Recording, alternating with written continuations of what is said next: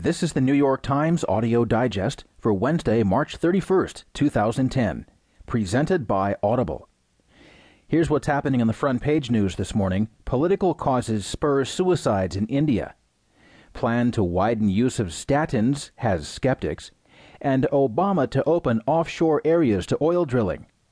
In this morning's financial headlines, a mixed report on home prices in January. Incentives helped March sales rebound, Toyota says. And Google says technical glitch blocks service in China.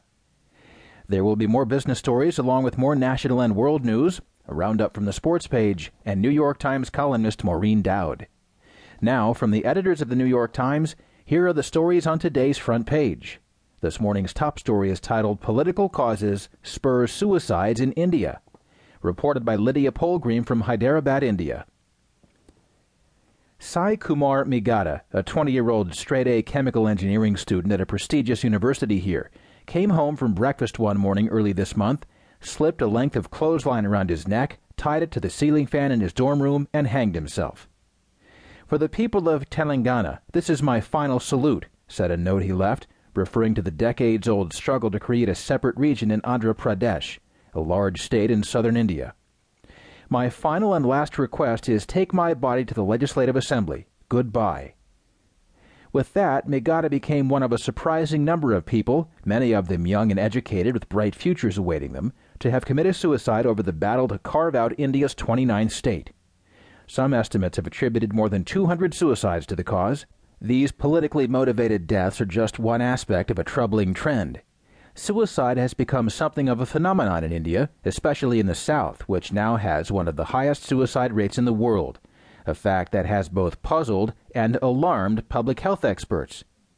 Suicides by indebted farmers are frequently reported and pointed to as a sign that India has forgotten its rural poor. But according to Indian government statistics, bankruptcy or poverty provoke fewer than 5% of Indian suicides. A family conflict, a broken love affair, or an illness is a more likely spur. Then there are politics. The number of ideologically motivated suicides in India doubled from 2006 to 2008. While the overall number remains small, mental health experts say these deaths illustrate the increasing stress on young people in a nation where the masses often feel powerless. Young people see this as a way to give meaning to what seem like meaningless lives, said Sudhir Kakar, a psychoanalyst who's written extensively about mental health in India. It is a way to become a hero, to take a stand. Suicide is generally considered taboo in Hinduism because it disrupts the cycle of reincarnation that is central to the soul's progress, Kakar said.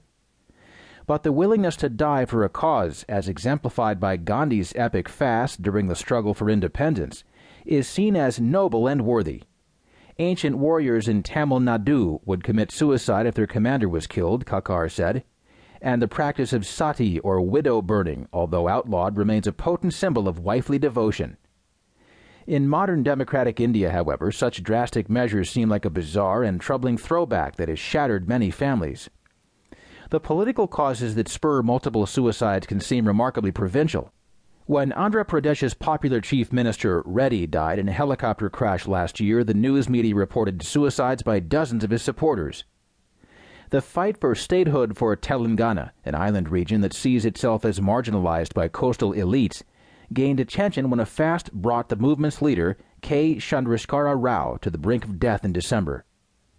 Since then, political brawling has left the region's statehood hopes in limbo, but dozens of young people have succumbed to the emotional pull of the issue.